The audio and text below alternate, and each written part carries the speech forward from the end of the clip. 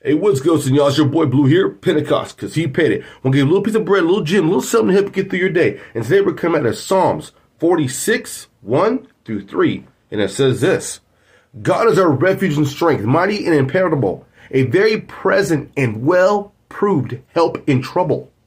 Therefore we will not fear, though the earth should change, and though the mountains be shaken, and slip into the heart of the seas, though the waters roar and foam, though the mountains tremble in its roaring.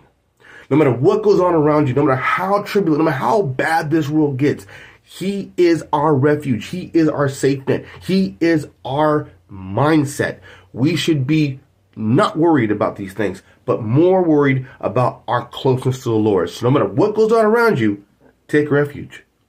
Much love to you, God's grace always to you. Remember, let the Holy Spirit do what it do in your life. Love, peace, and accountability. And remember, Pentecost, because He paid it at all costs.